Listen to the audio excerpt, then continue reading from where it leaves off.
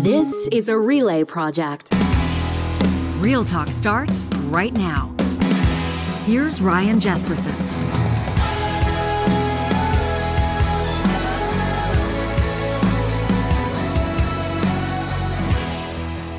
On this Friday, August 19th, we welcome you to a best of edition of Real Talk. And hey, on behalf of myself, Ryan Jesperson, John Hicks, the technical producer of this show, he's really the straw that stirs the drink. We want to thank you for making time and joining us this week as we've looked back on some of our favorite interviews, some of the most powerful conversations on Real Talk in recent memory, the ones that you've told us have resonated with you and the people that you talk to. Coming up on this show, on this episode, Friday, there's a bit of a tradition here, the Real Talk Roundtable. We thought we'd bring you two of them. As a matter of fact, two that we aired back-to-back on May 19th and May 20th, right after Alberta Premier Jason Kenney announced his resignation following a 51% and change approval at the United Conservative Party's annual meeting. We're going to hear from former Deputy Premier Thomas Lukaszuk, from the United Conservative Party's founding president, Erica Brudies, and from political strategist Melissa Cowett in just a second as they sift through the power structure, the dynamic change, the reasons behind the resignation, and maybe what Alberta politics looks like over the next couple of years. That in just a second. But first, a shout out to the groups that keep us on the air.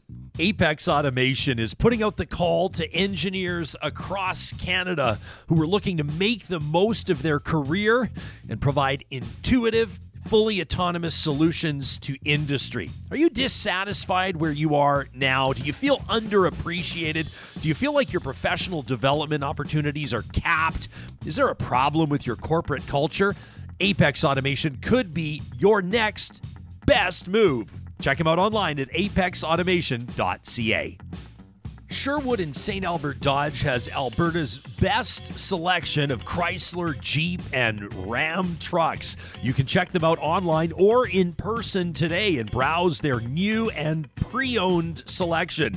Whether you're looking to upsize to make room for a new family member or downsize based on fuel costs, you'll find your perfect fit online or in person at Sherwood and St. Albert Dodge.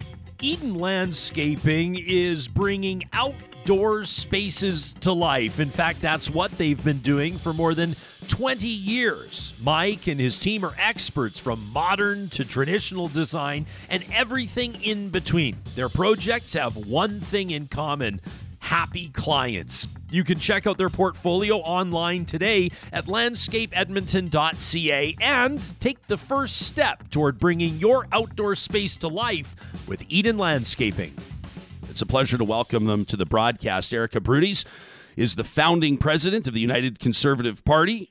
She joins us in her role currently with Enterprise Canada.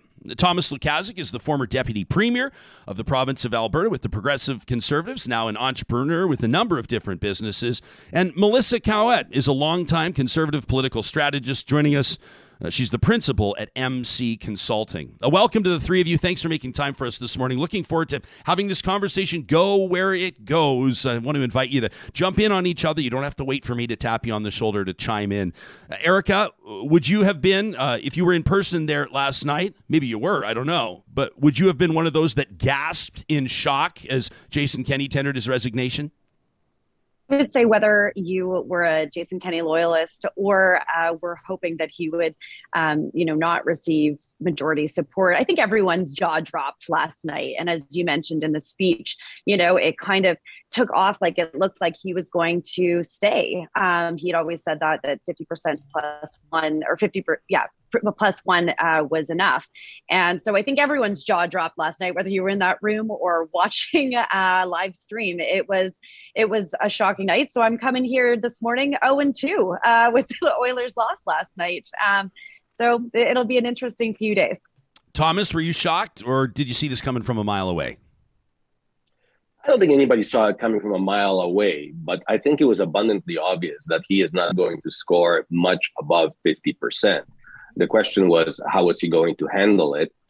Knowing Jason Kenney, I wouldn't have been surprised if he actually stuck around with his 51%.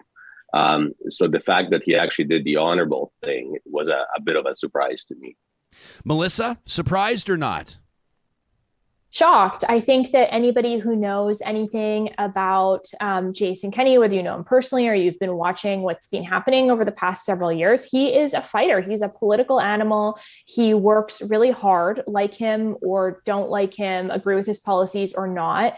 He is super invested in whatever role that he has. And so I don't think that anybody really expected that he would do this. I think it is probably the best decision for him, given where things are at, even though it's very disappointing for a lot of people and very confusing for people within the movement. But he's a hard worker and he never shies away from a fight. And so I think for that reason, people were just sort of stunned that this is how things unfolded last night. I know a lot of people were not expecting it.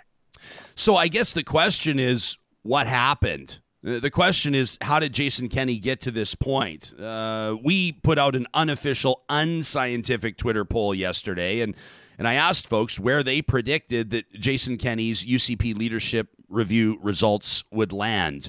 1,305 votes. We left it open just for 6 hours. I wanted to close it before the results were announced around 7 o'clock. About a quarter of the respondents, 26%, thought it would be a failing grade, 49% or less.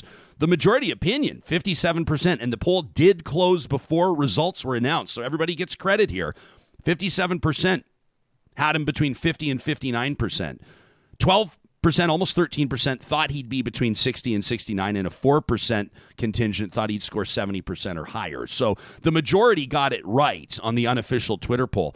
Erica, how did it get to that point? I mean, based on your understanding of how the party works, based on your understanding of Mr. Kenney's leadership, how did he wind up at 51%?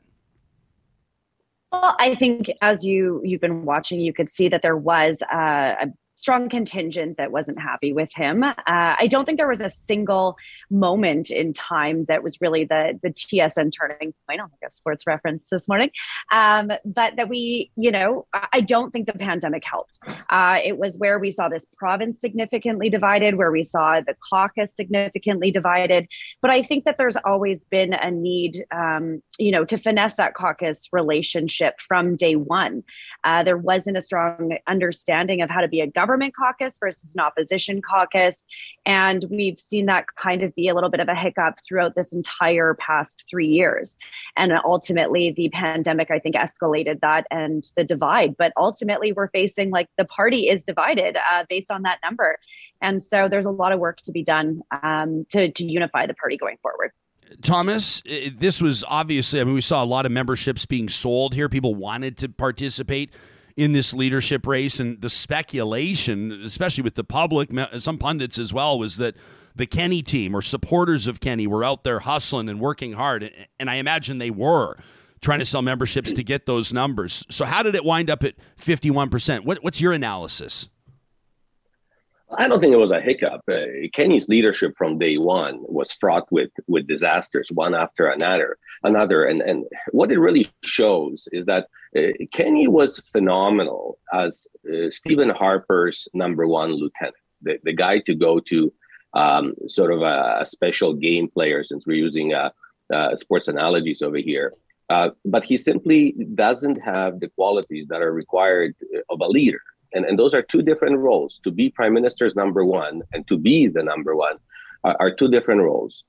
Second of all, Kenney, and I heard that term just mentioned a second ago, Kenney in his mind thinks he's building a movement. They keep on using the word movement. Harper started that terminology, but they don't know how to run a political party. If you want to start a movement, join some society.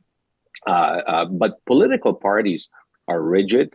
There has to be control. There has to be clear leadership and a goal in mind.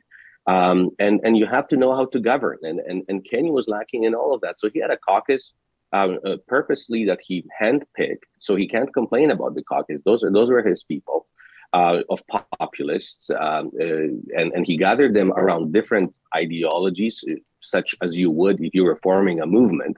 But then when he brought them together and he wanted to govern with them, they were a rambunctious group, and he couldn't hold them together, which is very unusual. My concern right now if I'm at all concerned about the UCP party, is the fact that he's going to bring them down with him right now. And that is the reason why he's staying on. He made the first move of resigning. That was the right thing to do for a leader of a political party. But sticking around is going to make the leadership race a disaster. He will always be in the camera. He will be commenting on what is happening in the leadership race and vice versa. He will make it impossible for this party to go through a peaceful leadership race and a change of power. So it is his sort of underhanded way of saying, this is my party, I own this party, and I will leave whenever I want to. And Ryan, you were right. Ralph Klein did that. But Ralph Klein was extremely popular in Alberta. Albertans were actually upset about the fact that he's resigning. It was the party and the operatives within the PC party that wanted Ralph to be gone, but Albertans wanted him to stay on. Kenney doesn't have that mandate from Albertans, as we can see from polling over and over again. So his staying on is his way of saying, if I'm going down, you're going down with me. Thomas, Ryan, I think, can I jump in there? Yeah. Okay. Well, I think there's a lot to unpack there. But the first thing, as I said, we've got to stop comparing people to Ralph Klein. There's a lot of stuff Ralph Klein did publicly that would not, be able to be Erica, even received. Kenney himself compares himself to Ralph Klein. He even dressed up as and I Ralph don't Klein. think that's fair. I don't think that's fair. I think that we need to look at what 2022 looks like. But Thomas, I mean, this. One, I think it'd be fair if you disclose that you have, a personal vendetta against Jason Kenney. You have not been a supportive of his for at least a decade. And so I think that that's one thing that obviously comes across in your tone. But ultimately, we also have to look at, he didn't handpick those. I was the president of the party. He didn't handpick that caucus. That was elected fairly. Yes, obviously, a leader, recruits members to represent their constituents. But I think, and I'll admit, I think that a big challenge was on day one. There wasn't a onboarding that was beneficial for all of that caucus. There was members that were members of the opposition, and being an opposition MLA is very different than being government. And there was a whole whack of rookie MLAs that, unlike Jason Kenney, haven't had their entire career in politics. And I think that was something from day one that was challenging for this caucus to understand what it's like to be government and make tough decisions and have to live by that, and what stays in the caucus room, regardless of if you agree or not, stays in the caucus room. So I think there's a lot of learning opportunities from both sides. I don't think Jason Kenney is the only one that had some missteps here on how a team works. But Erica, it is unusual that in Alberta we had a government in power for 47 years. In all provinces, governments change every election. And we even saw Rachel Notley's government. She had a 90-some% of MLAs who have never been elected before and suddenly formed a government. And you have to admit that we haven't seen that magnitude of disasters from one to another that Jason Kenney has had. It clearly shows that there is a lack of leadership. And, am I a fan of Jason Kenney? Obviously not. But the fact is he was not the right guy for the job. And he was trying to run a very ideological caucus based on his beliefs.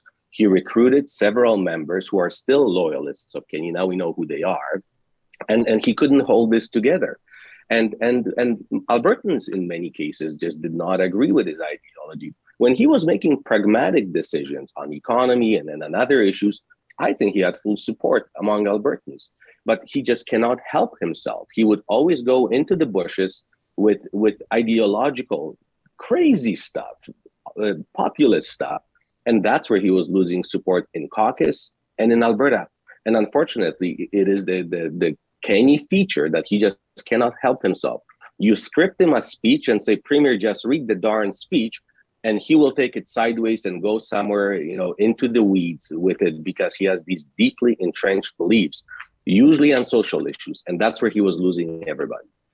I think this becomes an issue of what got you here won't get you there. I think I would object to Thomas's point that he wasn't the right person for the guy, because I don't think that there's anybody else that could have taken the party to an election win like he did in 2019.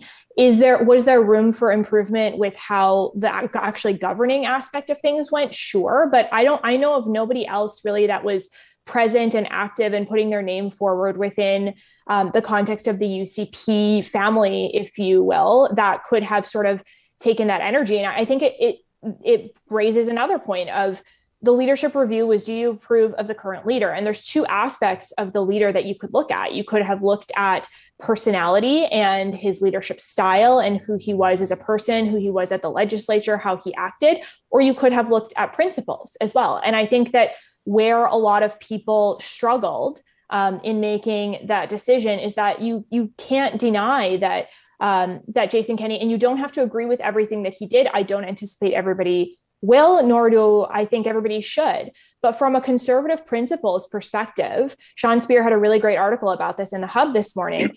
He was doing a lot of good principled conservative policy things. So it's fair that a lot of people might have been torn because they were happy with the policy direction that the government was going in, but maybe not as happy with the other side of governing, which Thomas did mention in terms of managing the caucus, managing the party, all of those other things. And so I think it's important that we recognize that there are sort of two things that people were probably looking at when they marked their ballots for the review. Yeah, and never confuse political parties with families. You know, there's nothing more frustrating than using that comparison. And they're the most dysfunctional families that you have ever seen. The problem Kenney also has, that was a fundamental problem from day one, and I think Erica would have some insight into that, is that merging parties never works for a long time. And oddly enough, Jason managed to lose that merge while being in government. Usually premiers and prime ministers manage to keep caucuses together and happy because they're in power, so they can appoint people to cabinet, to committees, and sort of stroke their egos. Kenney couldn't manage to do that. But this merger of PC Party and Wild Rose was a non-starter to begin with. Those were diametrically different parties with different cultures, with different beliefs and views. There were some commonalities, but very, very few compared to the differences. And the only thing that helped them together was being in power and winning the next election. Usually that is enough to keep a party together, but obviously not in Kenney's case. And we're seeing an analogy of that happening right now with Federal Conservative Party, where Reform and PCs were merged together. No longer are they in power, and that thing is falling apart.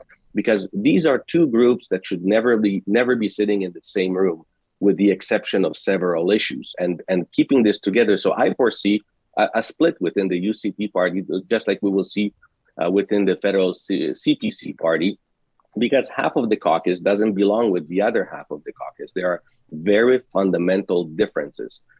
Kenney did a good job gluing them together, but obviously not well enough to keep it together. Now, I guess the question is, if Jason Kenney couldn't keep them together, is there somebody out there that could? This on the heels of Jason Kenney's shocking resignation as leader of the United Conservative Party last night in Calgary. The results of his leadership review, 51%. Erica, we teed this up just before the break there. Where does the party go from here? A leadership race, obviously inevitable. That's what's next. Can the party survive it? Thomas isn't sure that the party can stay together. You think that the United Conservative Party can keep its you, so to speak? Well, I would definitely say I don't always agree with Thomas, but I will on the unity from day one. It was something that I was a member of both legacy parties, and it needed to have constant attention that a big tent conservative party or big tent party is always more difficult than when you have everyone in a close collective ideologically. So challenges from day one, probably could have used a little bit more TLC in throughout the whole process, but forming government right off the hop, like federal conservatives, it took about a decade for them to get to a place where they really truly understood their values. So, you know, they were kind of in warp speed from a party perspective. It's still a young party, but I do believe the party can survive this. You know, big shoes, in my opinion, to fill, because this is a man that, you know, unified, brought the party together. And so for the next leader, they've got their job cut out for them. It's not going to be easy. You know, even today, we'll hear a few that are putting their names forward, and it'll be up to the membership to decide who is the best fit. But you also have to remember that they're competing against a federal conservative race right now. We have, you know, a year to an election. The party apparatus, in order to get this all in place and strike a committee to decide the rules and it will take at least 6 months. So it doesn't give a lot of runway for the party. It's going to be definitely an uphill fight for the party and the leader. You have Rachel Notley campaigning her heart out right now, as she should be, trying to gain back support from Albertans. Well, you also have nominations for the party seats. Like, there's a lot happening, and a lot more happening for the United Conservative Party from a party organizational standpoint. So who's ever stepping up to run for leader better realize that there's a lot of moving pieces, not just this is what kind of conservative I'll be, and they'll have to focus on caucus relations throughout this entire process. Erica, what's the inside scoop? You say a few are going to throw their hat into the ring today. There's a couple obvious ones. I think Brian Jean and most people expect Danielle Smith will seek the leadership as well. Do you have the inside scoop on anybody else? Well, I did hear Todd Lowen might put his name forward, which was kind of the one that I wasn't expecting. We'll see. I know Danielle Smith is doing an announcement today. When you put it out after a leadership race, and you've expressed your intentions, you can kind of figure out that it's going to be not a surprise by anyone. I think we'll see some caucus members, and I believe that at least they'll have the insight of how the caucus currently functions and some opportunities for them to come together as a team. So they're a little bit at an advantage there. And obviously, Brian Jean has basically applied for the job 3 months ago. Yeah. So those won't be surprises. But I do think we might see some private sector, as we've seen in the past.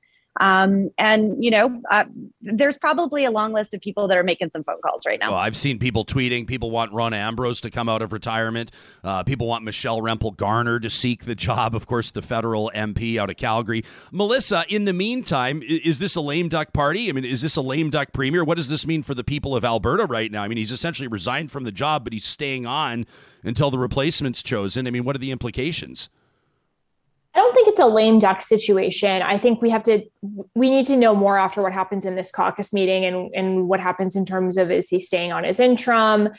Is there going to be a new leader? Obviously, confusion is not great. And so close for an election, it makes it a little bit more difficult. But the the government's also accomplished a lot in the last 4 years. So I don't know that that slowing things down as we enter into the summer on the legislative and policy front would really have changed the speed that government was going to move at anyway. They're scheduled to rise in the beginning of June, and then they typically don't go back to the end of October. So I think a lot of the sort of behind the scenes stuff will be happening then. I think that the biggest struggle, I think, for the UCP is actually the way that the NDP has positioned themselves. And the NDP, to their credit, have been really strong in terms of how they've positioned themselves and positioned their members over the last couple of years and couple of months for sure. They really are not as far left as a lot of other NDP parties within the country, and they've really tried to strike that pragmatic tone. I think they saw some of what was happening in the Conservative Party and tried to sort of position themselves. So it's all that to say, it's going to be difficult in terms of where the UCP takes its tone in the interim and with the new leader, because it's hard to differentiate yourself when you don't have like more space between that side and the other side. Not to say that we want polarization, but I think that the leader is going to make a big difference because it's going to be more of a personality thing, especially since the economy is doing so well and things are generally speaking going well for Albertans. And Albertans are generally going to vote for the way the economy is going. So I think that whoever comes into that role is going to have an easier time keeping the party in power. But again, there's all these other aspects involved in the role in terms of keeping the caucus together and not eating our own. Thomas, I like that optimism. But unfortunately, I don't see it translating. I'm here all week with the optimism. This is like I love it. I wish you brought some my way, but I don't see it that way. Number one, if Albertans used to vote on economy, but if that was the case, Kenney would have about 70-80% support right now because economy is actually starting to do really well. Obviously, it didn't translate even into his loyal members' support, party members' support. Never mind General Alberta. But just imagine, how do you run your legislative and policy agenda right now? How do you even rise as a house when you have a premier who can't even whip a vote in caucus anymore because you have 60-some cats in your caucus that will be voting any way they want because there is no clear leader? Who cares what Kenney wants, what Kenney's agenda and his whip's agenda and his minister's agenda is? Then you have 5 to 7 leadership candidates, each one of trying to differentiate themselves somehow to win this leadership. So they will be commenting on this legislative agenda and saying how they would or would not support it or how they have better ideas. This government right now is nullified until a new leader is found, because there's just no way to run a legislative agenda through. And that is why, say what you want about Alison Redford, but she did the right thing. You step down and you allow caucus to appoint a new premier, and there's no interim premier. It becomes a real premier. Dave Hancock became that. You run sort of this agenda light government for 6 months or however long you have to, and then you pick a new premier. But with Kenney pretending that he's still a premier and trying to run through legislation in the House, it is going to be actually, I'm buying popcorn today because I want to watch this happen as a leadership race takes place at the same time in the background. It'll be interesting. Unfortunately, it's horrible for Alberta. Where are you getting that information from? Like he never said he wasn't running. There's a caucus meeting to determine an interim leader. So that's up to caucus, not him. These people were elected on 375 commitments. You've got your playbook to have that. You're also entering an election. He hasn't stepped down. He hasn't stepped down. From his role, Allison didn't right away. She stayed on for 6 months. After she did that. From his speech, I gathered that he's staying on until a new leader is selected, unless he reverses on it. And I think he should step down. Sorry, for clarification, do you mean as MLA for Lougheed or as the interim leader? No, Kenney did not step down as a party leader and a premier. He's still the leader of the party and the premier. I think there was a lot happening last night that it could, yes, I agree in the speech. It wasn't definitive that he wasn't doing that. From what I've heard, I mean, it's going to caucus to have that exact conversation today. I think it would be totally fair if he didn't want to stay in this job or if he did, right? Like there's an agenda. He was just in Washington actually we should be proud as Albertans, the job he was doing there. Unfortunately, that didn't play into the outcome. Ballots had already been casted, but he did show the type of leadership he can have on the international stage. And regardless, I mean, this is up to caucus, and you were a caucus member in these rooms during this decision. You know that they will decide what is in the best interest for the government as well as for, sorry, my AirPod fell, as well as for the party, right? So you should have faith in this, like in a caucus being able to put the party first. And I think Premier Kenney did put the party before himself by deciding to step down as premier last night and leader. Okay, Erica, get the earpiece back in so your audio will improve when the AirPod goes back in. So get that back in. They're too small for these. Melissa, go ahead. Just from like a practical perspective, though, like I do want to say it's not like we still have to introduce the budget. It's not like the majority of the legislative agenda hasn't already been introduced. Again, like I can't remember if it's on the 2nd or the 9th that the ledge was scheduled to rise already. So that's 2 more weeks. They were on a break week this week. So realistically speaking, it's more so just pushing through legislation that has already been introduced. And they are not scheduled to go back until the end of October. So to say that there's going to be months of a legislative sitting without proper leadership is, I just think, a bit of a stretch. Yes, there's still stuff that happens in government. There's still a cabinet to run. There's still announcements to run, but we are largely, from a political timeline perspective, entering into what we call in politics, like the barbecue circuit of like going back into the community and talking to people. So like, I take Thomas's point, and it's not like there's nothing to govern at this point, but to overplay how much is happening in the legislative sphere, I think is just a bit of a stretch. Well, and maybe that's the problem. If you think that legislature is a place through which you push legislation, maybe that's Kenney's problem number one.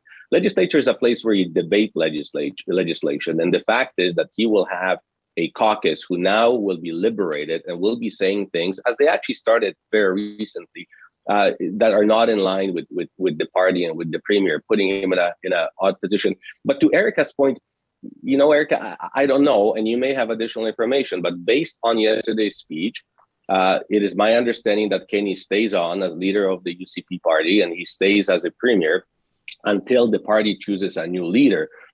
In this case, caucus cannot do anything. They cannot remove him as a premier or as a leader of the party.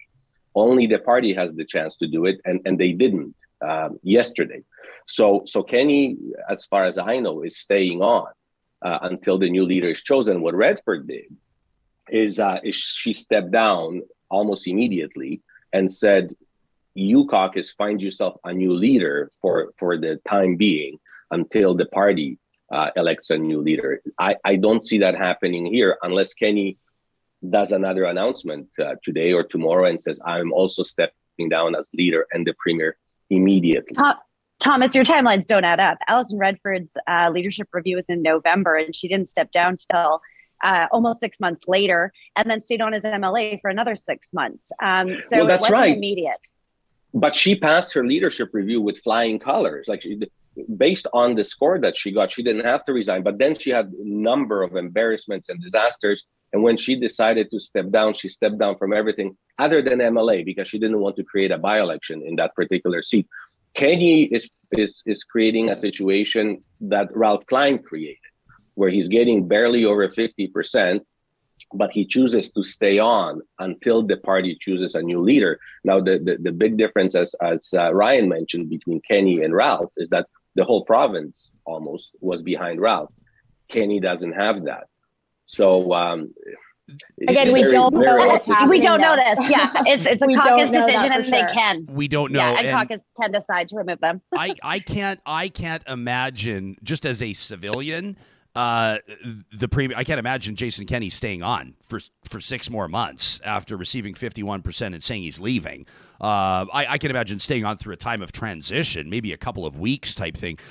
Let me credit just for interest's sake, and Thomas, I'd love to ask you, I mean, what were the discussions like in caucus? What were the discussions like in cabinet? Here's a timeline courtesy of CTV News. They did the reporting on this in cooperation with the Canadian Press. This is back from 2014. This is the timeline that led to Premier Alison Redford's resignation. But in December 10th of 2013, you'll remember then Premier Redford attended the memorial for Nelson Mandela in Johannesburg. That was what put airplane travel on everybody's radar, and maybe that was ultimately her undoing, was airplane travel. In February, finger pointing over that Mandela trip started to become more prominent. By February 19th of 2014, government records showed that Redford's EA was billing taxpayers more than $200 a night to stay at a hotel in Edmonton, right? That pissed a lot of people off. By the end of February the 28th, extravagant travel again. When the premier returned from Palm Springs to attend former Premier Ralph Klein's funeral. Then on March 4th, Redford, then still premier, revealed that she had been flying her daughter and her friends on government aircraft. On the 5th of March, she acknowledged, of 2014, she knew she broke the rules. On the 7th, the office said that the premier needed to respond better to the high volume of correspondence from Albertans, so they brought on another staffer.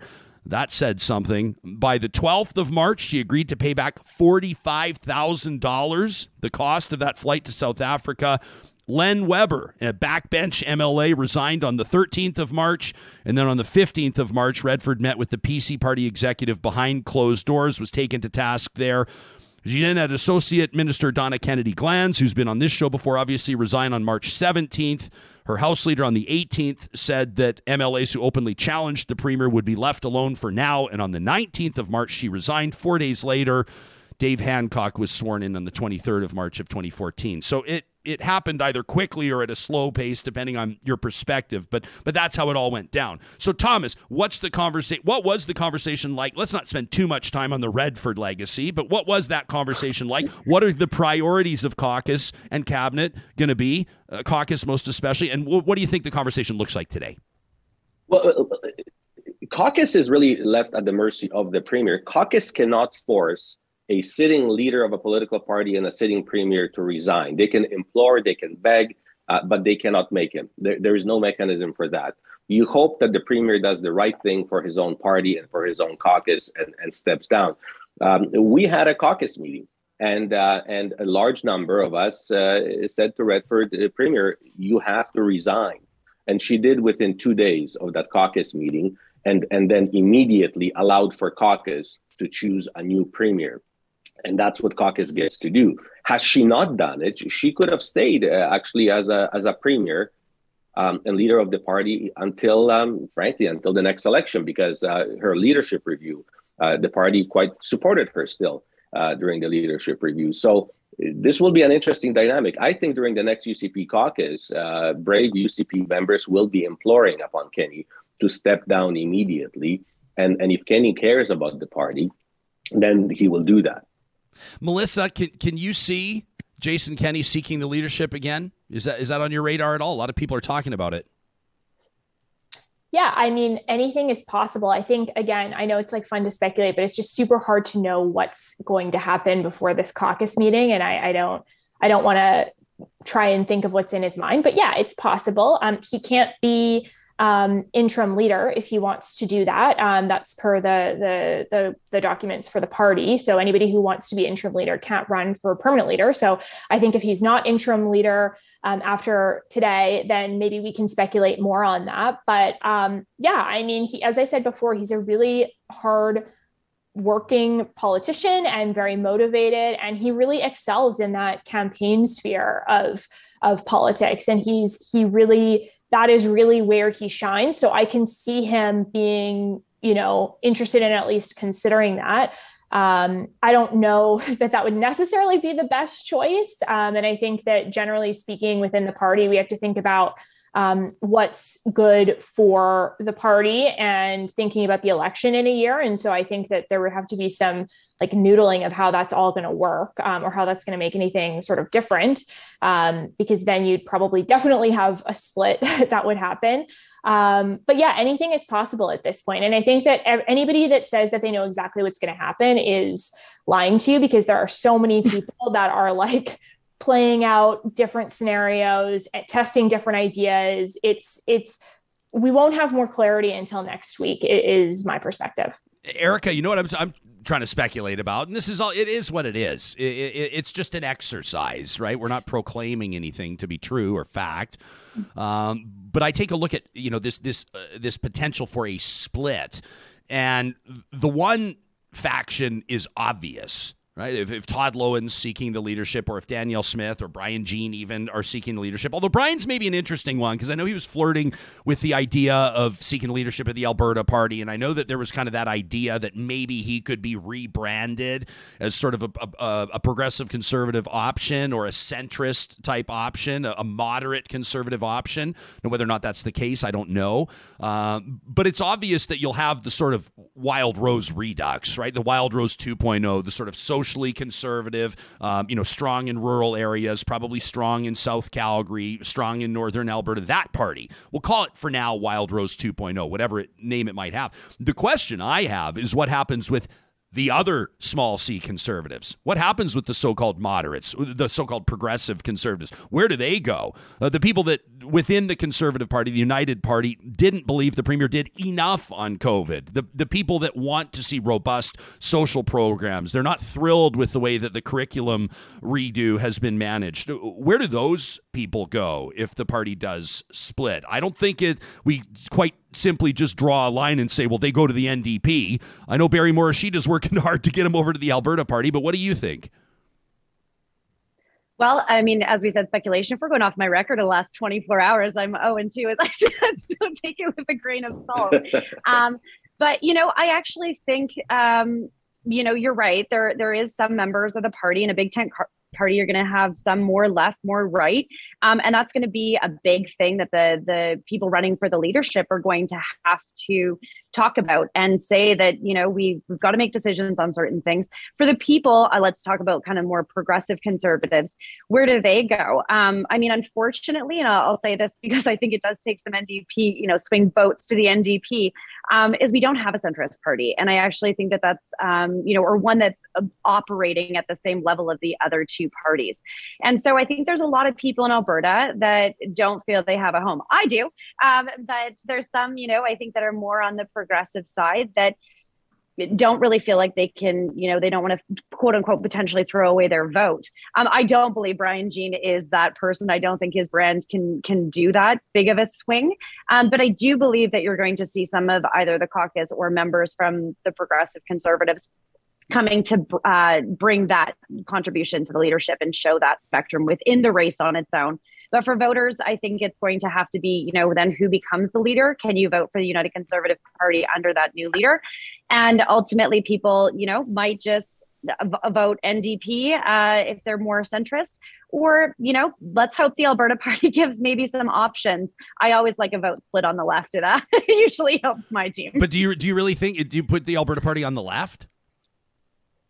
I would say on a lot of fiscal accountability, they're more left, on debt and things like that. So I would say, yeah, they're very, in theory, centrist, but with a little bit more, or at least from what I've seen. Now, again, it depends on your leader and it depends on the policies you bring forward. And they're pretty quiet right now. So based on just going off of historical conversations with people that have been in leadership roles in that party. Thomas, where do you think this goes with regards to that so-called centrist element, that faction? I think NDP stands to gain over here if Rachel Notley plays her cards well. She doesn't have to worry about the left flank of the NDP party because they have nowhere else to go, and they may get upset with her if she turns too far to the right, but they will vote for her anyhow because there's nowhere else to go. But she can definitely pick up a lot of progressive conservatives, people who are progressive on the social agenda in particular within the UCP party. Because they will have nowhere to go. I don't think Alberta Party is going to play into it in a big way. They may see a little bit of a bump. Frankly, Erica quite eloquently, showed it. People don't know where the Alberta Party is. Is it right of center or left of center? So they may pick up actually from both ends a little bit. But I think the only person that can gain a lot from this mess is Rachel Notley if she plays her cards right. What does that look like, Melissa? I think Rachel Notley probably doesn't have to do a lot different than what she's doing right now. I think like the sort of leadership play for somebody like Rachel Notley in the position that she's in is to keep a steady hand, keep doing what they're doing. Don't buy into the Twitter arguments. Don't feed into the social media frenzy.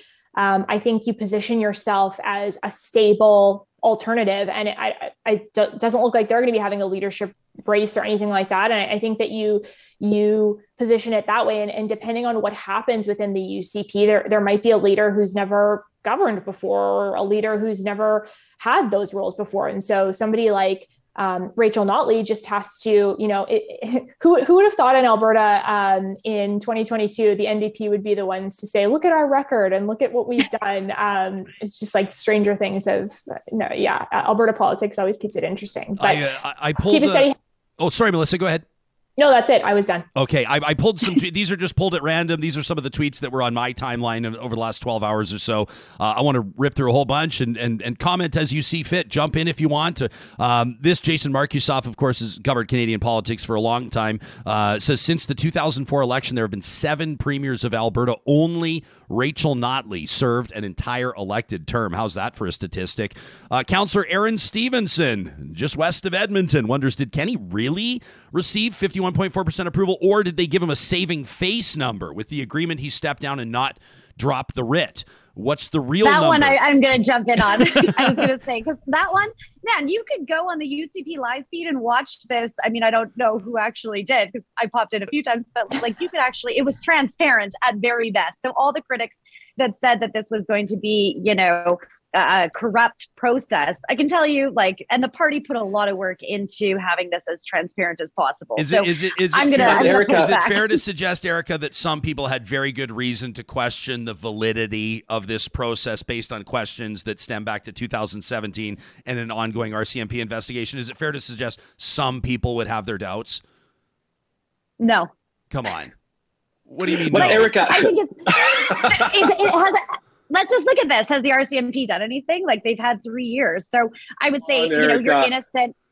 Erica, come on. You sound like my former boss now, Thomas. Thomas was my boss. Thomas was Erica's boss 10 years ago. Yeah. I should have said that in the intro. In real life, she actually was the boss. I just had the title. Okay. The truth of the matter, Erica, is the scary part is that we are at a point in the history of our province where Albertans are openly believing that the system is rigged and are accepting it, saying, oh, it's rigged anyhow. That scares me because that shows erosion of our faith in the democratic process. And that's where UCP got us to. And you say, what did our CMP do? You have over 300,000 worth of fines from Elections Alberta for shenanigans in your leadership race. From, the spectrum of cheating was very well covered by UCP, from the financial end all the way to the ballots.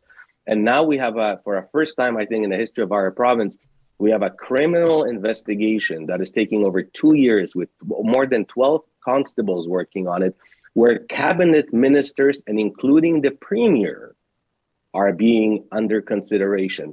So I'm not surprised. Well, do you feel after, and if they did, do you think that they can say that about this election, though? It was live streamed, sent to auditors. Like, regardless, I do fair on the perception versus the reality. But I think the party did a good job in addressing that and getting in front of potential perception. Yeah, so would you say that this was a transparent leadership race? I would. Perhaps, but it's scary. Or review, sorry. Perhaps. I have no evidence to show otherwise, but it is, from my perspective, pretty scary where a political party, governing party in a province in Canada, has to say, trust us, this time we're not cheating. I will say this, and I'm not saying that there was cheating, and I'm not saying that there wasn't. There was the live stream, and I did drop in on it from time to time, Eric. It was interesting to see. Someone made a good point to me, though, that you could watch the ballots being counted, but there was no live stream of who was selling the ballots, who was filling the ballots out, and who was mailing the ballots in. So you could watch the ballots in the room being counted, but nobody knew how the ballots got there. I'm not trying to come across like tinfoil hat conspiracy theorist. I'm just saying I think it's reasonable that some people would have questions about the validity of the race. All in, though, it doesn't matter. It's done. It's 51%, and he's resigning. I mean, that's the story. Here's some more tweets that I saw. This is what other people were saying on my timeline. Bridget Sterling says, an unpopular opinion. She's a former Edmonton School Board trustee. Kenny stepping down is bad, actually. She says it allows someone who wasn't in the legislature during the worst of this government to swoop in and pretend to be the savior of Alberta.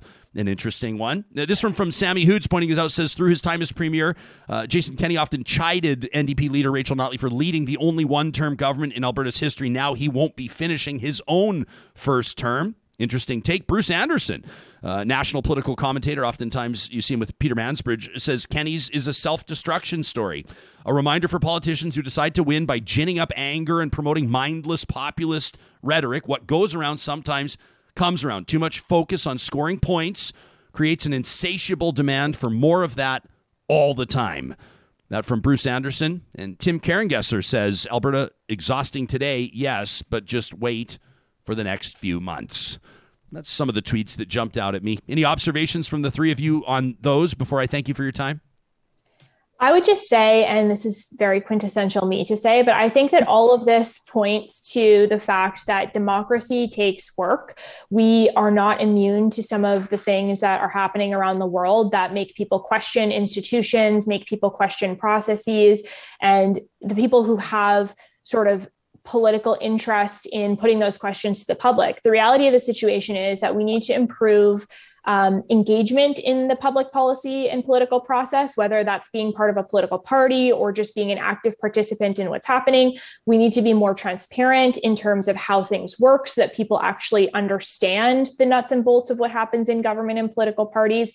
And we need to just create more of an open discussion that's not taking cheap points at people on social media because it gets us into the news cycle for a day. I realize that's not like the sexy option, but we're not in a great place right now with a lot of that. And so I think that we need to try to elevate the discussion a bit more. And I think that the public will appreciate that and will be more engaged as a result. And the quality of our democracy will be better as a result. And I think that's a win for everybody. Closing thought, Eric? Go ahead, Thomas. Yeah. Oh, go ahead, Thomas. Thank you. I'm just shocked that this is a revelation for the UCP party. You reap what you sow. You form a government on fringe ideologies. You try to form a populist government. You gaslight daily. You have your staffers in social media insult and argue with Albertans daily. You do gimmicks and fuel up your truck and stuff at a gas station almost every second day to create a media opportunity.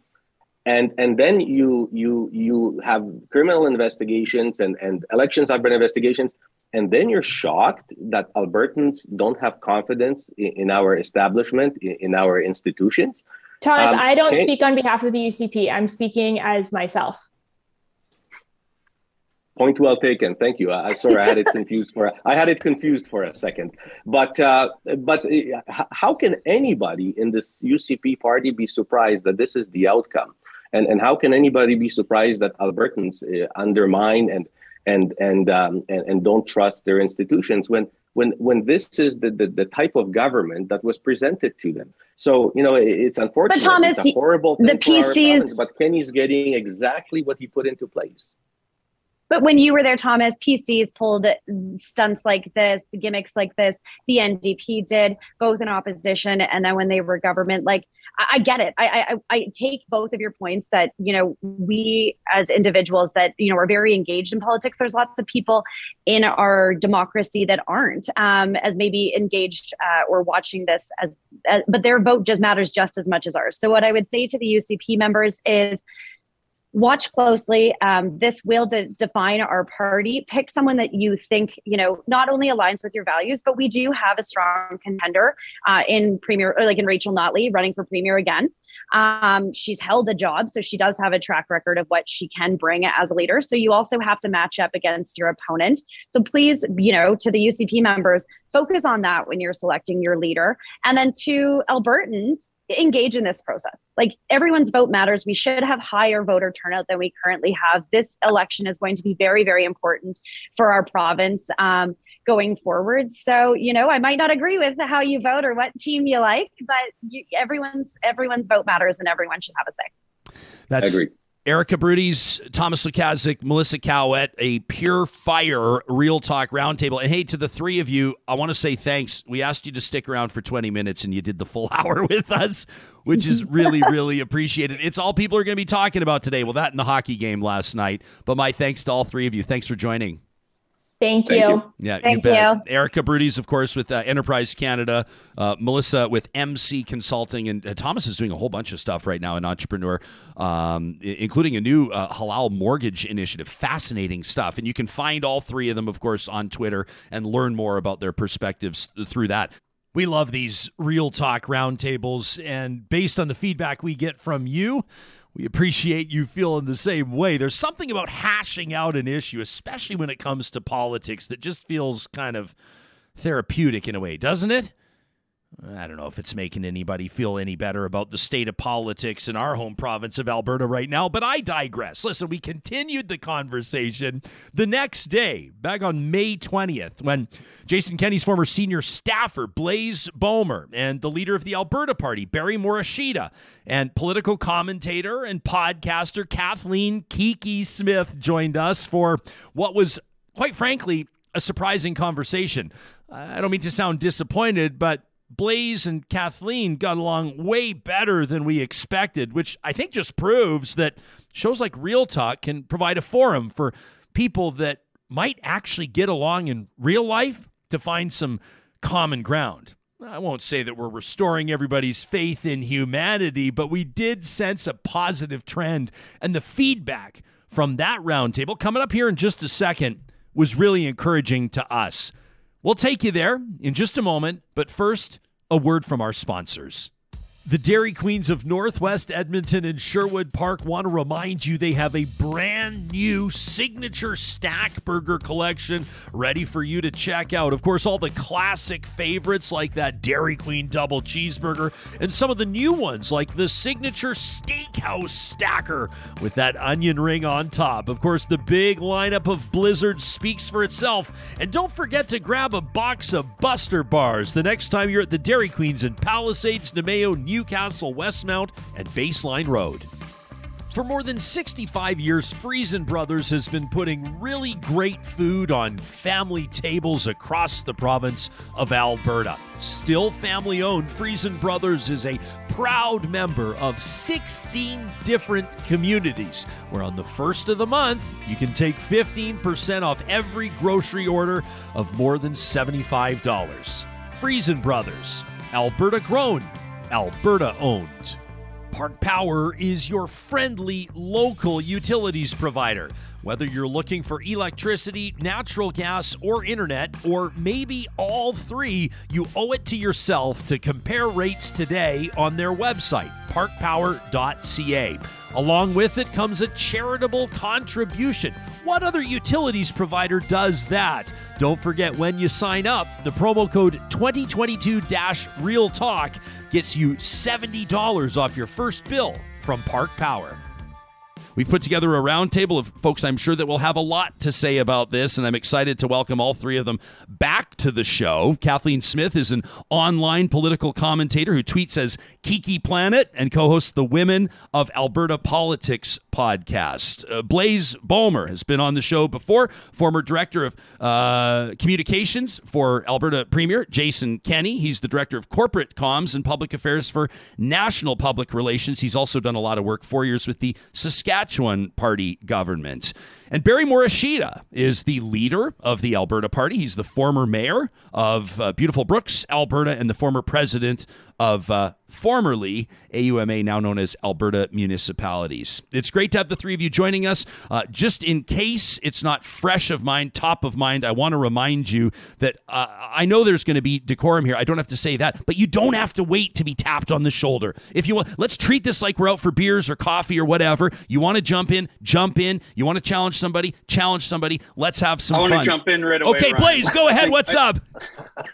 I think your segue was great. You were talking about future opportunities, door-to-door solar panel sales. I mean, the Premier has like his future wide open right now, so you should definitely tune in and consider those opportunities. Yeah. Well, what do you make? Were you shocked by the announcement?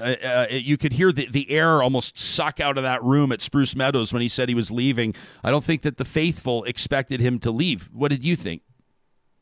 I think they were shocked. I think his speech was written at the last minute. They probably didn't have a concession speech prepared. And that room was like legitimately shocked. And I think it's going to be a part of Alberta history, what happened that night. And then we saw kind of the mulligan on the resignation, or, just kind of like smoothing out his exit. Smoothing out. That's a way to put it, Blaise. Smoothing out the edges. Yeah. But, here we are. It looks like the time of Jason Kenney as Premier of Alberta is over. Kathleen, were you surprised? I didn't. We had our sort of unofficial, unscientific poll on where people thought the numbers were going to land. A lot of people thought it would be between 50 and 60%. A lot of people thought between 60 and 70. Where were you at? I was between 50 and 60. I actually wasn't that surprised that he announced he's leaving. I was more surprised when he was willing to stand in front of this province and say that 50+1 was an acceptable enough bar for him to meet. This is Jason Kenney. This is a man who his mythology in Canadian politics is legendary. And for me, that was his moment of humiliation when he stood in front of Alberta and said, well, the Constitution says I only need 50+1. That stunned me. And nothing since then has really shocked me, because when Premier Kenney was willing to humiliate himself at that point, no holds barred. At that point, the train is off the tracks and it's going to get super messy. So I was actually far more shocked by that than by the outcome. To state the obvious, Barry, this is an opportunity for you and your party right now. People are trying to figure out what happens to the United Conservatives. Can they stay united? If they don't stay united, what happens to the moderate or the centrist flank? Some people are wondering if this could mean big bump in membership for the Alberta Party. How are you processing the news? You're invested in this. Yeah, absolutely. And I was surprised that he quit. I mean, he just, I really was. I think he believes in himself so much that I just thought he'd keep going regardless of what people were saying. That's been his kind of operational mentality as premier in every single issue. He doesn't really listen to anybody. But then I don't think the UCP were really listening to anybody either. Their entire caucus has been kind of holding this up. And the latest little iteration where they're going to have him stay on and linger in the hallways certainly I don't think is going to speak well for themselves. But for us, it certainly does. But we don't come at it from that perspective. We're listening, we're paying attention, and it's a different approach. So I think it's going to be just as dramatic as if he stayed. I think for the Alberta Party and for anybody else in Alberta politics, to be quite honest, I think we're going to watch a bit of a circus going for the next 6 months. I think they're going to tear each other apart because those factions can't come together. And they were built to win an election, but they weren't built to govern the province of Alberta. And we're taking the opposite tack. We're trying to build a team that'll govern the province versus, we hope sensibility will help us win, but we have to come at it from a right place. I think go ahead, Barry said something there that I think really needs to be discussed more, and that's that this marriage of the far-right conservatives and the libertarian faction and the more centrist progressive conservatives, this is a dysfunctional relationship. And it may have worked under Stephen Harper when the federal parties merged, but not only was Stephen Harper a different style of leader, that was a different time when we weren't being bombarded and exposed to our politicians every day via social media. Stephen Harper really didn't have to deal with some of the more wacky parts of his party going online and saying really stupid shit and making the party look the fool. And Kenny's done it himself a little, but he's also had to deal with that. I can't understand this insistence on the part of conservatives that they have to marry all these conservative parties that have nothing in common beyond conservative in their name.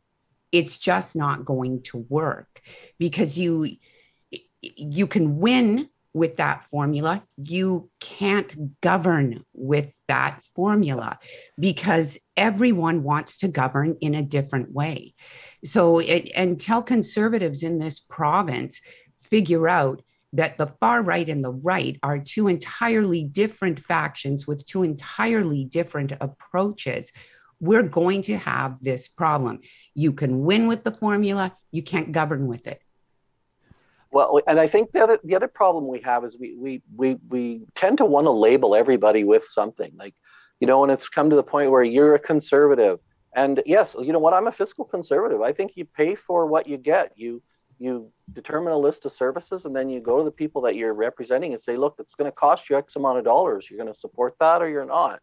But I'm also very progressive on issues of discrimination, racism. I've lived it as mayor here in the city of Brooks, and those things they're part of a community. But we tend to, pundits do it, journalists do it, and certainly people do it. They want to label you something. I remember when I first became leader, somebody said, "Well, what are you?" I said, "Well, what do you mean?" They said, "Well, what are you? A conservative? Are you a liberal? Are you a socialist? What are you?" And I said, "Well, you know what? Actually, I'm a problem solver. My thing is bringing people together and putting solutions on a table and trying to move them forward. I don't know what that makes me." And I actually went into Wikipedia to see if I could find a label for myself. And guess what? It didn't exist. But I think that's one of the problems as well. We tend to want to pigeonhole people in a place with a name and then say, well, you can't move outside of that. That's ridiculous. Mm-hmm. That constrains all of us. Hang on a second. Hang on, please. I'll come right back to you. Barry, what in the hell did you Google to try to find a label? Where did you go in Wikipedia? You can actually go you can go to Wikipedia and go, what are the political ideologies? And there's like 80 or 100. So is it like it's like a word cloud where you just type in your priorities and then it shoehorns you into a certain camp and you go, I'm a libertarian. Okay. That might have been helpful. Yeah, but, no, there was a long list of ideologies. You know what though, Barry? People, you came, not so much you, but your party, the Alberta Party, came up in conversation on our roundtable yesterday, and I wish I could credit the Real Talker. There's a lot happening on the live chat, so I missed it. But someone wants me to ask you, why doesn't the Alberta Party brand itself and market itself as a small C conservative party? It seems like a no-brainer considering where you are. Some people do see. I mean, to point it out, maybe state the obvious, a lot of people have a hard time figuring out what the Alberta Party is all about, and that's got to be standing in the way of a membership boon, right? Yeah, no, I think that's right. And I mean, like I said, I'm a fiscal conservative. That makes me a small c conservative. I guess that's what it is.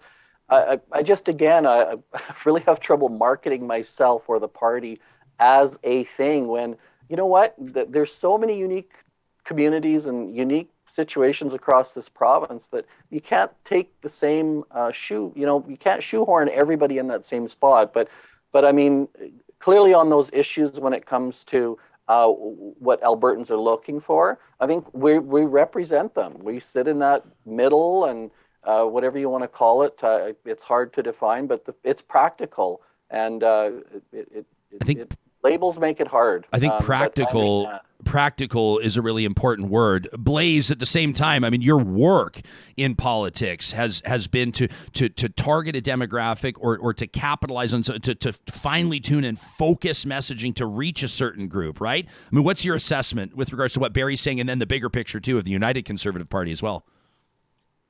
Well, I think we're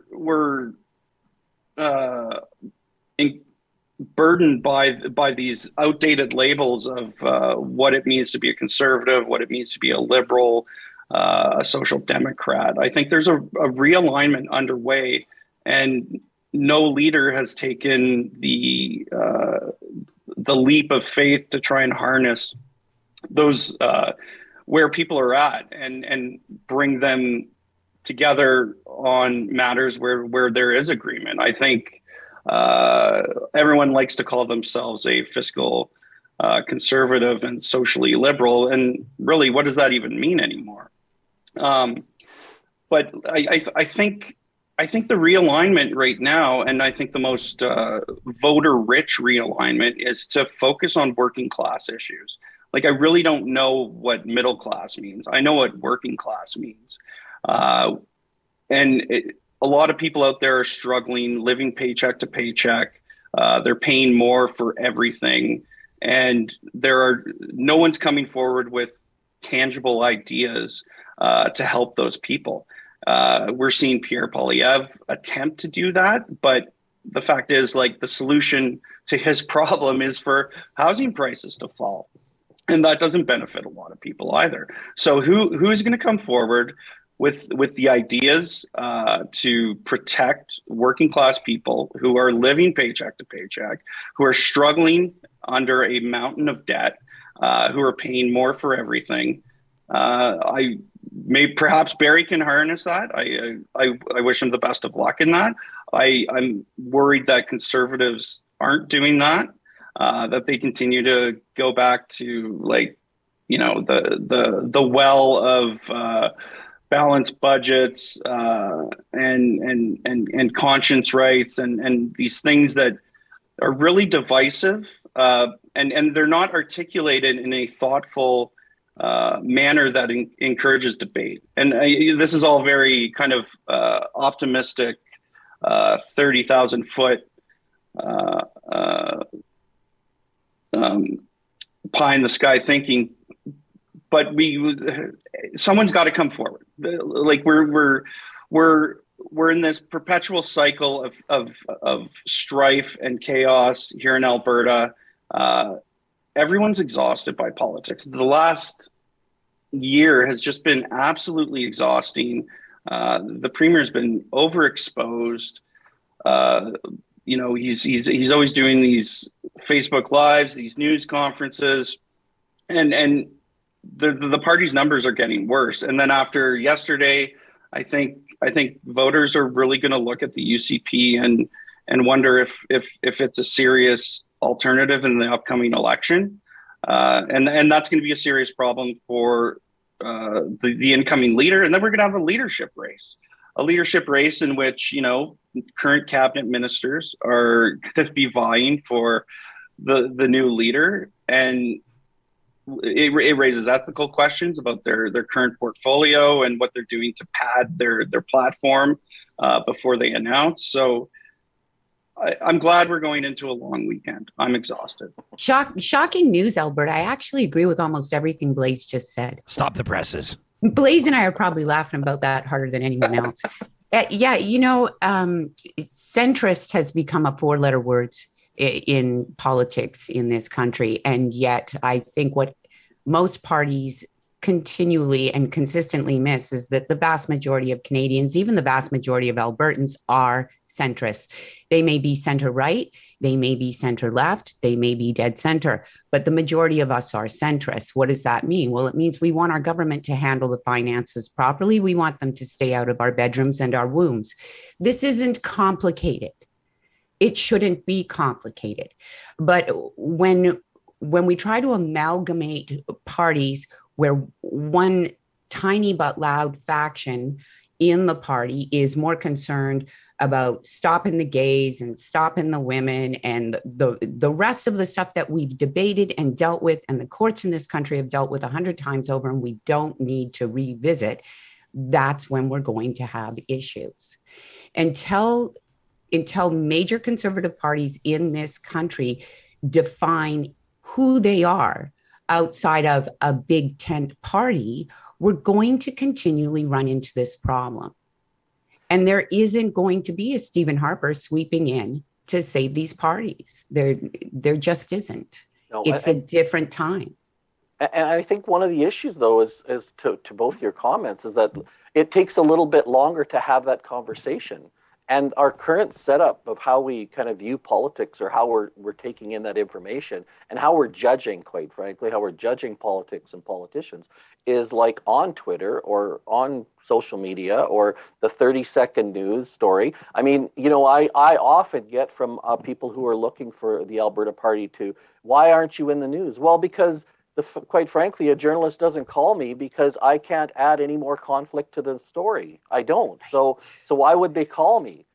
But the fact is, they're not asking for a solution, or they're not asking how we would do it different. To Blaze's point, we're not talking about, isn't there something more important than, Devin Dreeshen or this and that and the other thing? Isn't there? There are lots more important things, but no one ever wants to talk about them. It's only in this kind of forum that people do. And then, how do we advance that? It's a longer conversation. And when I'm with groups of 10 or 20 or 30 and we're talking about it, that is what we talk about. We talk about the opportunities for Albertans, how we can concentrate on the things that are important, like healthcare and education. How do we advance to the point where my grandchildren, my children still have opportunity in this province? But guess what? You cannot get that on the news. You cannot have that conversation in social media unless you wedge out such a thin slice of it and attract attention, both negative and positive, that you get exposure. But then that doesn't advance the conversation. It's a frustrating place to be. But, from my municipal experience, I know people do. We get 30% turnout for voting because mostly people are happy with what's going on. That's my view of it. But are they don't happy? Have the conflict. I don't know if it's because they're happy. Yeah, I don't think they're happy. I think they're disengaged. Yeah. And that's the challenge, right? I know I'm online a lot. Blaze, you're online a lot. Ryan, you're online a lot. Barry, I've seen your online presence tick up considerably over the last few months. If there's one thing the four of us know, it's that outrage is the theme of the day every day. It's not about communication anymore. It's about outrage. This is why I've changed my approach. I don't debate people online. I don't argue with them because you're so good at it. But I don't enjoy it anymore. And I start feeling like, I'm amplifying the negative. You're not persuading anyone online. No, we don't change minds fighting each other online. And now we're trapped in this timeline where it's outrage, outrage, outrage. And then people telling us, well, you can't talk to this person because they're a conservative. You can't be friends with this person because they're a socialist. We don't like who your circle is. So we're shutting others out even more. How can we spend 4 years ripping each other apart online and then show up on each other's doorsteps and say, hey, vote for us? It doesn't work that way. And that's really become how politics functions in this province. I agree with Blaze. If the UCP wants to see any success, if they want to come out of this and beat back the NDP, they've got to bring in a fresh face. They don't need Brian Jean, who's quit twice at 2 different levels of government. They don't need Danielle Smith, who basically took out an opposition party by crossing the floor to join Jim Prentice and the PCAA. They've got to bring in a fresh face, and they've got to be willing to let the more nutty faction of the party go. Let them go. They're loud, but there's not enough of them to really do any damage to the party. And if they let them go, then they might be able to pull in some of those more center-right people. Because right now, that's the problem. Yeah, they're the ones who buy the memberships. Yeah. That's the fundamental problem that we have. They're the ones who buy the memberships. But I think, Kathleen, you keep talking about like a Stephen Harper figure coming in. Like, I think that's the other fundamental problem, that we have this cult of the leader as like the salvation for every kind of political movement. When it comes to sports, people cheer for the team. They don't cheer for the coach. They may cheer for a player, but we need, I understand it's difficult to get beyond this, but I think there's a fundamental problem with how we look at politics, and we all rally around a leader rather than a team. And if someone can find kind of the secret sauce to make ideas the number one factor, I think that's one step to getting beyond this problem the cycle of problems that we find ourselves in. I think the reason, though, that people are looking for that Stephen Harper is because Stephen Harper seemed to be one of the few politicians capable of keeping that big tent intact, of keeping the polls up, and which is what you need when you're amalgamating a faction of people who simply don't agree with each other. The big problem we've had over the last year especially is that the UCP has spent more time at each other's throats than they have spent governing. And Premier Kenney spent more time trying to please everyone instead of just doing what was most effective. And the family drama that is caused, and now we're going to deal with this family drama at least until the fall. We're going to have a government that is spending more time stabbing each other in the back, dividing up into factions over which candidate they're going to support than they are governing. I have to disagree. I don't think Kenney's problem was that he was trying to please everyone. I think Kenney's problem was that he had a very clear idea of how to run this province that was from 2019, and he plowed ahead with it, and he didn't adapt his leadership style or his policies to the fundamental change that happened as a result of COVID. I think that's valid. Yeah, I think that's a very valid point, that he doesn't know how to bend in the wind to avoid breaking. Well, Blaise, give us an example. Like what would be something where you think he needed? Isn't it funny in politics where you say, he was governing based on a concept out of 2019? That's just an eternity in politics. For most people, if you're driving a 2019 vehicle, you feel pretty good about your relatively new vehicle. But your 2019 Dodge Ram still looks pretty good, unless it's that blue one. But what's a specific example of something where you think he really needed to pivot and maybe where he got exposed? Well, he kept talking about the 320, 350 campaign commitments that they've kept, and frankly, no one cares about that. Like, I understand why he talks about that. That's about establishing trust. This is what we said we do. We've done it. Therefore, you should trust us. The problem is, in between all of that, there's been a lot of things that happened that have kind of burned through that trust. So it just doesn't work. Like they haven't adapted on the insurance rates.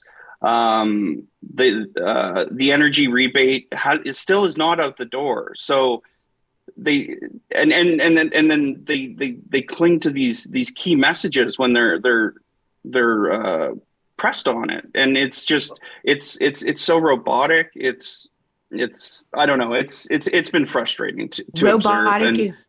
Robotic's the perfect word for it, Blaise. Even when Kenney was giving his resignation speech on Wednesday, there was an aspect of that to him. I think for all the mythology surrounding Jason Kenney and who he's been as a politician, I think he struggles to connect with people on a deeper level. I mean, everybody can like Jason Kenney in conservative circles. He's been liked for a very long time, but I think he struggles to let down his guard, and he's always on. He's always on. You never see him without that politician facade. I mean, no one would have thought that Doug Ford would outwit and outlast the conservative, the mega conservatives in this country, and Doug Ford's still hanging in there. And I think that's really because Doug Ford has a sincere everyman aesthetic that people connect with. He doesn't pretend to be the smartest guy in the room ever. He is more than willing to look stupid and apologize for it. And people like that. Doesn't make him a great premier, but people do like that. Jason Kenney is incapable of that. Yeah. Jason Kenney cannot say, I screwed up, I'm sorry. He cannot own his own errors. And for conservatives especially, that's unacceptable. When the bootstrap faction hears their leader, back away from any sort of responsibility, well, personal responsibility is part of his ongoing rhetoric. That's not going to play well. I wouldn't mind just responding to a couple things there. To Blaise and Kathleen's point, you don't know what you don't know, and the UCP and Jason Kenney don't know what's going on out here. They don't know what's going on. They don't know what's going on in Brooks. They don't know what's going on in inner city Edmonton or Calgary. They just don't know. They like to say they do, and they like to say they're supporting it, but they don't know. And you can't find that out unless you go out and talk to them. To your point, Kathleen, about relationships, I mean, that's why I feel I'm in a good position. I've toured this entire province from the smallest village to the biggest city. And I believe one thing I've come to know is there's so much unique separation between communities and how they need to approach problems that they need to be empowered to do them. You don't know that unless you go there. They don't talk to you about that unless you go there. And Blaise makes a great point about people, the affordability of people. People are struggling, and we struggle to find the air to have that conversation. But I can tell you that you can't do it if you don't know. And that's one of the approaches we're quite different about, is that our MLAs are going to be able to do that and speak that and be part of that, because it's important to understand and know what's going on. You can't respond to that unless you do. But I think all parties are guilty of that to a certain extent. I mean, the NDP is an urban party. I don't think they're connecting with ruralites whatsoever. And they're centralized. I'm not even sure they're trying, whereas conservatives they definitely have that rural base, that Southern Alberta base, and they know it, but they're sure not trying to connect up here. Yeah. But the fact is, the big issue on the issues for everybody, they're all the same. They just approach them differently. And you have to be willing and flexible to do that. The way rural healthcare in rural Alberta is different. They accept limitations, but there's a different expectation as there is in the city. And if you don't look at Alberta in its uniqueness and be able to say, what are our outcomes? The outcomes we want are this, and how we build that can be different. But there is no one in Edmonton, and I, as a municipal leader, I got to see it when neither of the last two governments have ever bothered to talk to municipalities about, what's possible. How can you help us? They don't. They impose, and that's been a problem. And then we get more and more isolation at the top. Mm-hmm. We get power consolidated more and more, and a completely out of touch government. And that's we need to avoid that in the future. That's what I'm trying to do, because I know what's been effective for me as a governor in the past, and that's to talk to people in a grocery store down the aisle and say, hey, why can't we pick up your garbage properly? They tell you, and then there's someone in your system who can fix it for you. But Blaise, don't know what you don't know. Sorry to cut you off, Barry. Blaise, that's a strategy though, right? I mean, it's a provincial government, this government that has made a name for itself by being quite combative or establishing a certain tone with its relationship with the municipalities, right? Like with changes to the MGA. Well, you're right, Kathleen, and that's a fair comment. Everyone. The lack of consultation on virtually every file, changes to the MGA, like downloading costs on policing. I mean, I could go for 40 minutes, but I'm not a panelist. Blaise? Well, excuse me. I think they burn through historic Democratic mandate within days. Like they went to battle with doctors, with municipalities, with teachers right out of the gate, and it really set the tone for a combative lack of thoughtful process. I don't like getting hung up on process, but process always matters. It started out as a very arrogant top-down government, and having worked there, that's exactly what it was like. And that's how they ended up in this mess, because that's how they treated their caucus. The caucus management is probably the most the greatest error that this government committed.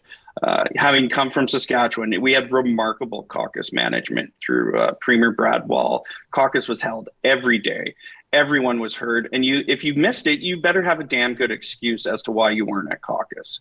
It was like Sunday Mass. You just could not escape it, and people were respected in it.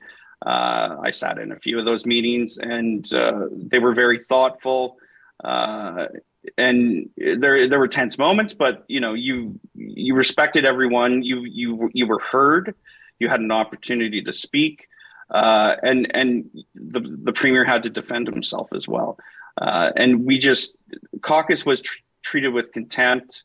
I think there was some staffing issues as well, where caucus staff were representing the premier's office to caucus rather than the other way, and that's why we're at where we're at. I mean, it's one of a number of reasons why we're at where we're at, and I just want to go back to something that the premier has done throughout this process, is misrepresenting his opposition, and in doing so, he fanned the flames of his opposition. His opposition wasn't just hard right. And regrettably, we're seeing how successful of a messenger he is, because a lot of out-of-province media is reporting that Jason Kenney lost his leadership review because of the hard right. It was not the hard right. It was a bunch of factions who were frustrated with his leadership style and his refusal to adapt, amend policies that look good on paper, but in execution ended up being flawed. And it was made up of a lot of people, libertarians, folks like myself, who were just frustrated with the tone and the treatment of people. And then, there were anti-lockdown people who were also opposed. There were rural Albertans, there were urban Albertans, there were people from Edmonton, Medicine Hat, all over. His opposition is truly diverse. It was a big tent opposition. A big tent opposition. I haven't heard that, but yeah, it is. Kathleen, go ahead. Can we take a moment though to discuss the abject humiliation of him now unquitting and staying on? Hey, Kathleen, let me provide some context here for you, because and I'll hand the mic right back, I promise. But as we've been talking, people know that we do this live. Most people will listen to this later. But as we've been speaking, and I'll look to the reporting of Kieran Levitt, who does a great job. He's the Edmonton-based national news reporter for the Toronto Star. You can follow him on Twitter at Kieran Levitt. He says he reports just about 20 minutes ago, Jason Kenney enters a cabinet meeting to a standing ovation, a round of applause. He says the most important thing is to focus on, quote, people's priorities, even though he signaled his intention to step down once a new leader of the UCP is elected. On to pipelines, says Kieran. Kenney starts talking about trade, his Washington, D.C. trip last week, energy security, and the U.S. He says, this is Kieran, who's seen it all as a political reporter. It's strange to see this today. On Wednesday night, it seemed like Kenney had all but resigned. Yesterday, caucus agreed he would stay on until a new leader is chosen, who knows when. Now he's holding court at a round table of cabinet ministers, many of whom likely still support him. Kathleen? What the hell is he doing? Talk about entirely destroying your own legacy. Does he think that he can just ride it out for a few months and they'll decide they're going to keep him after all? I get that Jason Kenney has never done anything but politics in his life. He is a career politician Politics is his bride. He is married to his ideology. I get all that. But there was this mythical political great that lived in our heads, that lived in Canadian lore. And for me, if I'm just watching all of this dispassionately, I'm watching him destroy his own legacy on his own. He's going out like a fool, which is really shocking to me, because for all of Jason Kenney's character flaws, I never took him for a fool. And he just looks like he's clinging so desperately to his political life, his political career, this party, the office of the premier. And it's not a good look. It's not a good look for him. It's not a good look for the party.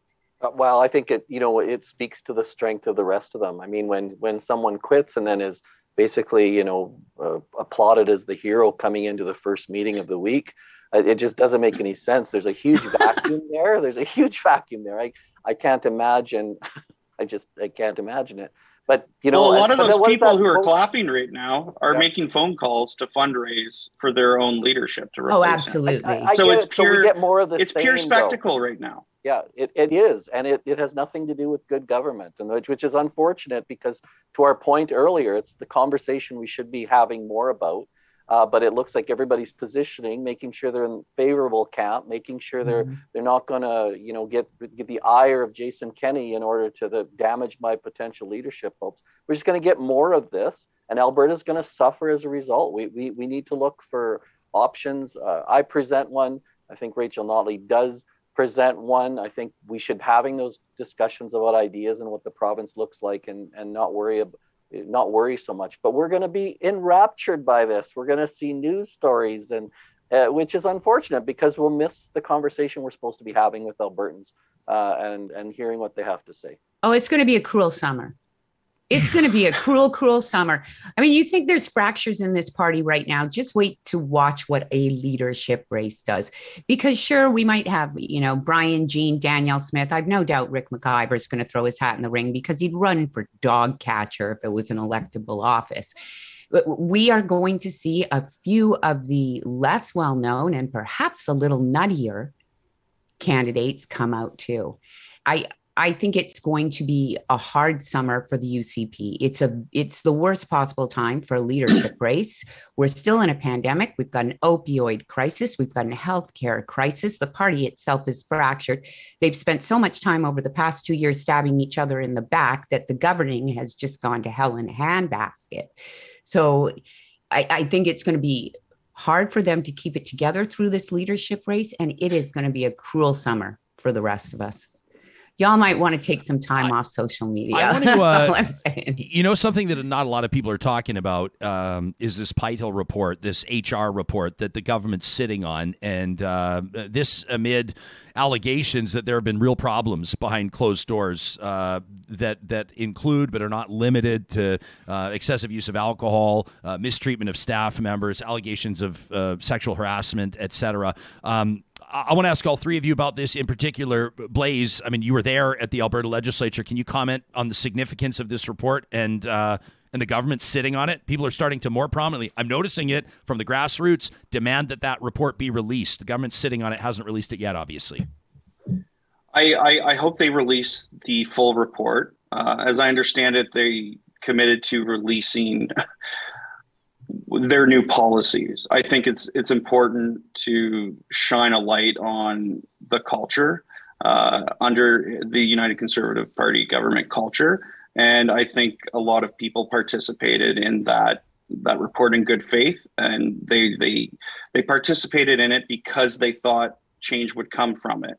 And I worry it's going to be treated as another political document that can be gerrymandered and dismissed as just a mere report. So I'm not hopeful. I wish they would release it in its entirety. I imagine she's a very credible lawyer and human resources specialist, and she's very thoughtful. And she went into this not with a mission to protect the government, but to establish good HR policies people like to think that politics is this unique space where you cannot have normal HR policies, and that's just ridiculous. It's just anyone who isn't willing to implement strong HR policies that protect their staff has no business being in charge of anything. Staff need to be protected. Preach that. Preach that. And this is a pattern too, right? You get a report, you just kind of get the temperature down, and then when the report comes out, you release it on a Friday. Just an executive summary comes out. Nobody really gets to read it. That's another thing that's wrong. That enhances the disconnection that we have. People are smart. They understand what these words mean. Lack of whatever everybody else seems to be withholding things from them. Transparency is an important part of government, and the government leaders have to take the good with the bad, and hopefully learn a lesson if things don't go well. But you have to get people involved in the process. You have to trust them. There's no way they're ever going to trust you if you don't trust them. So give them the information. Your job as a governor is to do better, learn and do better, and move on from there. But hiding things is a pattern this government has done. Whether it was the RCMP report, whether it was the report with Madhu, on and on it goes. They want to hide behind they think they can be smarter than us, and the fact is they're not. It's not, and it's not acceptable governance. That's probably my main frustration with this government, Barry, is that I'm tired of being treated like an idiot. Yep. I'm so tired of this government looking at all of us like we're fools. We're uneducated. We don't have the intellect required to really understand what they're doing. We understand what you're doing. We don't like it. Yep. Stop trying to hide the rest of it from us, because we're on to you. It's insulting, and it should be insulting to every Albertan to be treated like a fool, to be consistently lied to. Jason Kenney promised he was going to give us the most transparent government in this province's history. And what he has given us is lie after lie, scandal after scandal, cover up after cover up, and frankly, really shitty governing. That is okay, Barry. Wrap. And I just looked at the clock and went, "Holy shit!" I think. Go ahead. I think this is the pattern we have to break. We really do, and every single MLA in that legislature is responsible to do it. That report, those reports, that information that comes out. You know what? Your constituents voted for you so that you could be a conduit, not just one way, but also for that, to make sure that you're bringing information to them, not the speaking notes, not the briefing paper. That's because that's all a UCP MLA ever brings to my area, is the last publication that their press secretary gave them. So that's not good. We have to do better. That's my promise to everybody. Barry Morishita, I like that you got that little campaign in there at the end, Barry. Hey, why are you here if you're not going to do that? Why are always be campaigning? Always be campaigning, baby. ABC. That's Barry Morishita, leader of the Alberta Party. Kathleen Smith joining us. Make sure you subscribe to the Women of Alberta Politics podcast. You can link to it all through her Twitter account, Kiki Planet, even though she's not picking fights anymore. I got to say, Kathleen, I love that you're keeping it classy, but I love that firebrand too. I mean, that was... I'm an old now. Yeah, old now. Got to take care of the ticker. Yeah, I love it. And Blaise Bomer from National PR. It's always great to get the three of you here back on the show. Thanks for doing this, and have a great long weekend. Thank you. A good conversation. Johnny's just looking Amazing. at me. You're like, we still gonna get to Trash Talk, pal? Or like, what's up? We gotta get moving here. I could listen to those three go back and forth, talk, because you could take that in any direction on any angle. And I think it's three respected points of view. They don't come at everything from the same angle, but this is what we want Real Talk to be known for, and 100%. This is what we bring you. What we promise to bring you all the time is like civil, focused, real conversations about issues that matter and are relevant to real people. And I want to thank you all for your participation as well. Is there a roundtable you would just love to see? I mean, it could be subject matter, or maybe you have a list of names that you'd love our production team to start working on, to start getting them together.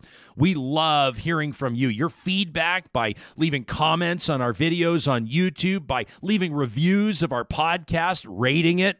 Can we ask for 5 stars? That goes a long way in helping us understand what you're most interested in hearing or seeing right here on Real Talk.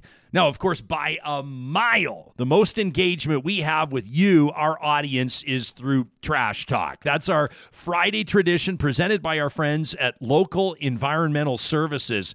That's coming up in just a second. One of my favorites of all time, and not just because I wrote it. It wasn't that long ago. As a matter of fact, July 29th, but we want to play it here for you in our best of, because I think it's an important premise, an important message to keep in mind in the context of social media. That Trash Talk in just a second. But first, Kuby Energy wants to remind Canadians there's a $40,000 interest-free loan available from the federal government for homeowners looking to install solar. It's never been more energy efficient nor affordable to go green at home. The team at Kuby is experts. They handle all the paperwork, and of course, it's professionally installed. Get your free quote today at kubyenergy.ca. Athabasca University is Canada's online university. Their world-class accredited online programs and courses offer you the flexibility to learn at your own pace on a schedule that suits your lifestyle. So whether you're looking to upgrade with a certain course or perhaps kick off an undergraduate program, you can do it with the confidence that it's going to suit your lifestyle. Learn more today at athabascau.ca. Covenant Health has made a huge difference for patients and their loved ones for more than 160 years. And for 30 years, the Covenant Foundation Lottery has played a role in making a difference for those in their care. Every ticket purchased has a far-reaching impact. Thanks to you, Covenant Health is at the forefront of technological innovations and a leader in palliative and urgent care. Get your tickets today at covenantfoundationlottery.ca. Every Friday, our friends at Local Environmental give us a chance to blow off a little steam, to say what we think, in some circumstances, to say what's not being said, what maybe needs to be said. It's a tradition we call Trash Talk! All right, so this week I had some folks ask for, demand insight into why I might block somebody or several people on Twitter. It feels like a good time to remind everybody how this all works. Nobody is obligated to give you access to their social media. You are not entitled to the privilege of reading somebody's posts, enjoying their personal photos, or learning more about what makes them tick. Without debate, every individual has the right to choose the extent to which they participate in social media, including what they post, who they follow, or who follows them. Nobody owes you an explanation as to why they've withdrawn their consent for you to access their account. There are many reasons why somebody may ignore, mute, or block people, lock down their own account, or even burn it all down. Perhaps they're tired of being agitated, antagonized, harassed, bullied, misrepresented, plagued, provoked, badgered, hounded, pestered, or heckled. Perhaps they're done with you hijacking their posts. Perhaps they're saying no to bad faith arguments or locust-style attacks. Maybe they just feel like it. Maybe they're having a tough day. Maybe they're having a great day. Maybe it's for their mental health. Maybe it's just for kicks. All that matters is nobody owes you jack squat.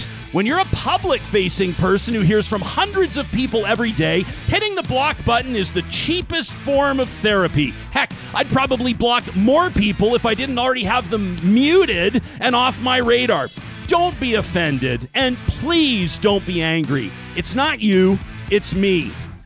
Actually, no, it is you. Still, though, there's more to life than Twitter, and there's certainly more to productive discourse than whatever you call what happens on that hell site. So, to all the folks I've blocked before, go for a walk, get yourself some fresh air, and maybe we'll have a chance to chat in person sometime, where I guarantee you won't say the things to my face that you throw in my face online. That is real talk for real life, which is all that really matters. Yeah, that one never gets old. You can send us your trash talk anytime to talk@ryanjesperson.com. And of course, that email inbox open 24/7, no matter when you need to vent. Our thanks to our friends at Local Environmental Services for presenting that week after week. We're going to be back at it live coming up on Monday morning. We'll have a lot to talk about and a lot to catch up on. We look forward to seeing you again in our live chat on YouTube. Tuned in to our live audio streaming app. That's Mixlr. And of course, checking out our podcast when it drops late Monday morning. In the meantime, if you want to get your hands on a Real Talk t-shirt, one of our snapback caps, our studio mugs, golf balls, or maybe one of our knitted toques, check out the merch link right now at ryanjesperson.com.